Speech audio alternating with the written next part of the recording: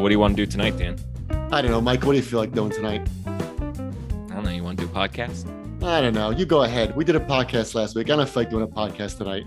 All right. Tonight's episode is, of course, Marty, directed by Dilbert Mann, based on the teleplay by Patty Kayevsky and starring the immortal Ernest Borgnine. Dan, you have a story of why we're doing Marty. I have a story and a half of why we're doing Marty. So back in May, when we were recording last season, Mike and I, as you know, we try to do as many interesting shows as we can. And sometimes we do these things called one shots, which are mini episodes based upon, something we just happen to come across. Well, I was listening to Jeffrey Tambor, the great actor Jeffrey Tambor. He has a great podcast called Acting Schmacting. And he had an episode where he interviewed David Mamet. Mike and I are both great admirers of David Mamet. I sent it to Mike. I said, you got to listen to this. And we did a one-shot episode on Jeffrey Tambor's interview with David Mamet. One of Jeffrey's, as if he's a best pal of mine, but one of Jeffrey Tambor's great things he says on the show all the time for young actors is you have to get off the worry couch. You got to take your chances. And that was a big theme of his Mamet interview was that, just stop it and stop making excuses and stop complaining. You got to go out there and take your chances. So inspired by that, I went on the website for his podcast. I emailed Jeffrey Tambor on behalf of Mike and I said, we have this show, 15-Minute Film Fanatics. We'd love to have you come on and talk about some of your favorite performances. Never expected an answer. I texted Mike and Mike's like, oh, that's kind of funny, right? So about, I don't know, like 5 hours later, all of a sudden, I get an email back from Jeffrey Tambor, and it says, hi, Dan, thanks for your kind note. Do you have a phone number at which you can be reached? So I instantly, as Michael attest, start texting Mike, say, you're not going to believe this. You're not going to believe this, right? So I email him back, here's my phone number. That's great. I tell everyone in the house, if the phone rings, don't make any noise. 20 minutes later, the phone rings. I pick it up. I say, hello. And I hear, hello, this is Jeffrey Tambor. And I couldn't believe it. And we had this great conversation where he talked about the podcast. He actually listened to the episode. It was so unbelievable. It turned out that the reason he emailed me was because he wanted to say that, he couldn't come on the show because of his schedule, which made, of course, perfect sense. But he didn't want to just send what would seem like a form email or a quick response. He actually wanted to have a conversation with me about the show and about reaching out to him. It was very, very stand up. I did not, I held back. I did not say, please say, hey now, please say, hey now, please say, hey now. I didn't do it. I was kind of starstruck actually. And Mike's like looking at me right now on the Zoom call laughing. It's like Tom Cruise called you. Exactly. So I was totally starstruck. And during that conversation, I said, well, what movies would you like us to do? And the first movie he said was Marty. He said, I'd love you to do Marty. And I said, oh, that's a great choice. Why? And he said, because Marty showed me what an actor can do. So we just want to say, thank you so much, Jeffrey Tambor. This episode is dedicated to you. We hope we do the movie justice because we know it's one of your favorites. It was a wonderful suggestion, and you can clearly see why. This is one of those films where it has a great ensemble cast, and there's other noteworthy people in it, but really the success or failure of the movie hinges on one actor's performance, and Ernest Borgnine really carries the movie. So in our first segment, we always talk about our overall take on it, right? So Mike and I have both seen this many, many times, right? So Mike, what's one of your big statements about it? What is it about this film that draws you to it? I think that it really balances the viewer's empathy with giving them satisfaction, right? The perfect Hollywood formula is to have everything end okay. And I think that we all feel for Marty and we feel with Marty, but we leave satisfied as an audience because he's met his match. And he's met his match in a realistic and satisfying way. And I think that has a lot to do with Patty Kayevsky's script, but it certainly has to do with Ernest Borgnine's transformation in the movie. It's not exactly Beauty and the Beast. He's not like a beast that becomes human at the end of the film. He's Marty who is a little bit less Marty than he was, but there's something satisfying about his love. Yeah, it reminded me of watching it again, and I watched it last night again for the show. It reminded me of some of our favorite movies. It certainly reminded me of The Apartment. Doesn't it remind you of The Apartment? Yeah, it does. Same satisfaction at the ending. Yeah, and the same vision of like loneliness in a big city, right? It reminded me of when he has to call Mary Feeney on the phone, and there's that great monologue. That reminded me of De Niro calling Sybil Shepherd in Taxi Driver. That the painful, where you don't hear the other end. one of the things that I like about Marty is it's less clever than both of those movies. Yes. I love The Apartment, and I enjoy the cleverness in The Apartment, but you can sense Paddy Chayefsky almost, and he's a clever guy, right? So 100%. we love his movies. Love you know him. what he's capable of, but it's as though he knows that any of that cleverness is going to distract from the emotional impact, and you can feel him as a writer just moving stuff out of the way. That's how I feel. 100%. Because the third thing I said that this movie reminds me of, you know what it reminded me of? It reminded me of why The Honeymooners is so good. Can you follow me on that? Yes. Like, so let me see. What would you say? What's decluttering? Don't yep. distract from right. the formula. right. You know what the formula is. You know what the emotional impact is, and you know how to produce it. We don't have to get really clever. It's Alice's mother is coming over. Done. That's the whole thing we need, right? It's like when a material conducts electricity. It's not necessarily it's not something that you add to it. It's that there's nothing obstructing the flow. 100%. And that's why I think this movie's so emotional. I mean, I thought like you could line up the toughest, Navy SEALs and show them this movie, and every one of them, their lips will start quivering when she says, I think you're a good butcher. Or when he tells the story about how he was going to kill himself. Like, there's no way anybody could watch that and not get choked up, because you're right. It's so raw. It's not clever. It's not self-aware. It's just unbelievably great writing and great acting. There are certain things that are theatrical about it. There are certain sets about it. This has struck me in a couple of other movies that we've done before, but like, for example, the deck of Marty's house, the outside porch, that's a great place. Even the streets that they walk down, there's in other words, there's movies that do things that only movies can do.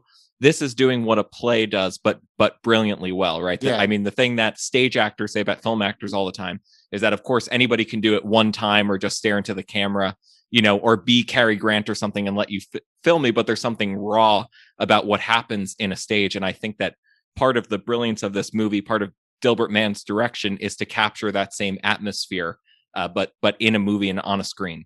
Yeah, and you wonder today, because it's so, it's 90 minutes in and out, right? It's so sparse but so powerful. And I thought to myself, well, why? What would this be like if someone tried to make it today? And I thought, I think it would get too clever. There would be too much money on it, right? You would get, I thought like you'd get like Steve Carell and Jessica Chastain, kind of like made to look plainer or homelier than they really are. But you'd be able to see through it, because you would always know that it was Jessica Chastain or Steve Carell or something. Are you saying Ernest Borgnine is believably ugly? Well, I'm saying, yes, maybe I am. But I mean, at least you know what it is. It's kind of like everyone loves the opening scene. Like, what are we going to do tonight? What do you feel like doing tonight? Like, that's so famous because, first of all, you never see that in movies. In movies, everyone always has something to do on Saturday night. You never watch people who have nothing to do on Saturday night. What's the most recorded line through all of movies in English of all time? Let's get out of here. Let's go. Let's go. Okay, right. So we're close, right? So it's let's go somewhere, but they have nowhere to go. He's reading the paper, he's angry and things like that. So just as you never see that in films, you also see you never see people that look like Ernest Borgnine.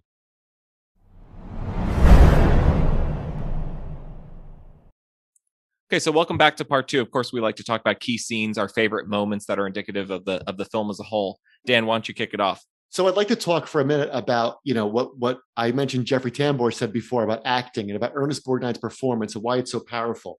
About 3 minutes in, Marty's at the butcher shop, and your little brother got married. Oh yeah, it was a very nice affair. And he's being very nice to people. And that woman comes in and tells Marty, I want a nice 4-pound pullet. And she repeats the thing about his kid brother. And he says, oh yeah, it was a real nice affair. And then of course, like everyone in the neighborhood, they just start giving him grief for not being married. And not only do they say, how come you don't find a girl? She says, you ought to be ashamed of yourself. You ought to be ashamed of yourself. And Dilbert Mann shows us Marty turn around to the cash register. He doesn't show her as she's talking. We get to see his face. And the way that Ernest Borgnine punches the numbers on the cash register is so good, because you could tell, like, he makes a face. He's got to hear this again, but he can't say anything. And just the way he actually works the cash register shows you that he's got this anger about his life, but it only comes out in really small doses, right? And he's not going to be Marlon Brando in Streetcar. It's like Proof Rock. I am not Marlon Brando, nor was meant to be. Although ironically, there were studio executives who did want Brando to play that part, who would be totally wrong. But anyway, I think what's great about Borgnine's performance is that he's not this mope, is that you do get at several points in the movie, him holding back and getting little glimpses of his anger, right? So like in the first scene, like, what do you want to do tonight? And Ange says, let's go out. It's Saturday night. And he's like, I've been looking for a girl every Saturday night for the last whatever. I'm tired. And he kind of like, whoa, ho, ho, ho. And then remember when he's eating the spaghetti and his mother's giving him grief? Right? He gets really angry and all of a sudden, and then he just reaches over and touches her hand. And I think playing angry is easier for an actor, like exploding and is, overdoing it. That's easy. To show us somebody holding in and holding back. I think Ernest Borgnine is so good at that and has such great skill in this film that you get to sense Marty's inner life in these little glimpses, just like a regular person. Well, that, of course, that's intuitive, right? Because we all know how to fly into a rage. Nobody needs instruction on how to fly into a rage. But as you become more mature, you understand and you become aware of your own anger. Right. So it makes sense that the easiest thing to do would be to have a Brando meltdown. Yeah. He's inimitable, but that's you get that that's not what I mean. But being able to portray those things, the subtlety of that performance is it's unbelievable, really inspiring. It's unbelievable. Yeah. So what's your moment? So that was my moment, because that struck me as one of the great moments in the movie. Talk about things only movies can do that plays can't. I really like the way that that the lady's voice becomes disembodied, literally, in the shot. So points for Dilbert Mann. My runner-up moment is when Marty is alone in the house with her, and his mom comes in. So he's finally doing what the community and his mom wants him to do, but all of a sudden it's become something very scandalous, and he's got to start making excuses for why they're in the house, what they're going to do, how long she's going to be there, and everybody's totally embarrassed. But again, nobody can state their feelings, and I think that it's a brilliant moment, because it shows one of the themes of the film, which is that Marty really can't win, right? What your parents actually want is a baby who grows up immediately but never leaves, right? And that's what they want out of Marty. They want him to become a mature member of the community but never step outside the bounds. And so he's walking around with this woman. He's doing what a man is supposed to do, and of course he's actually not doing he's not doing anything at all. He's just he's showing her that, like, this is my mom's chair. This is our table. He wouldn't even know what to do. He's like a dog with a car. He wouldn't even know what to do with a woman if he got her alone, in the first place. And she's clearly also interested in him and is looking for him to make a move, and he doesn't know how. But you can see it through the lens of his mom's eyes when she comes in and she's looking around. He has to make the awkward introduction between the two of them. That it's an interesting wrinkle in the movie. You think that the wrinkle is that he can't meet a woman. The wrinkle is that the community really doesn't want him to. Well, that's right. And his mother tries to, you have a chicken in the icebox, right? And then he is embarrassed. Now, meanwhile, his friend Ralph is out with the nurses, and he tells a story about one got so drunk we had to sneak out of the window. And so that's going on at the same time. And that's what kind of his world wants Marty to be. So I love, you reminded me, I forgot how great it is that he says, this is our table, and this is, would you like to sit down? He offers her the chicken in the icebox. Like, he doesn't even know what to do with her, right? And of course, you're right. He can't win because he wants everyone's approval. And he keeps thinking, like, what's wrong with me? He says at one point, like, whatever women like, I don't have it. And he's kind of like resigning himself to be a bachelor. And then he calls Mary Feeney and hates himself for doing it because he feels even worse. He yells at his mother, if I go to the Starland Ballroom with all the tomatoes, I'm just going to get more and more heartbreak, right? So his mother comes in. She's kind of like looking at the girl. Okay, Marty's doing what I wanted to do, right? And then you think, okay, it's going to work. And then, of course, 10 minutes later, she's giving him grief because why? Remember why she gives him grief? No. She's not Italian. Remember, Clara's not Italian, right? Yeah, she's not Italian girl. I don't really like her. And she starts talking like her sister. These college girls they're one step away from the gutter. So the guy is like, come on. And that's why it's great also. And I guess we'll talk about this at the ending about how the tension goes right up to the last moment.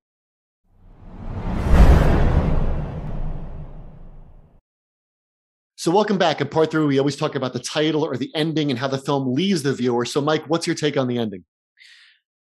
I think it would be easy for this movie to have an ironic ending, something like The Graduate, where somebody makes a big statement and then they run away and then they realize that they don't actually want to be together anyway.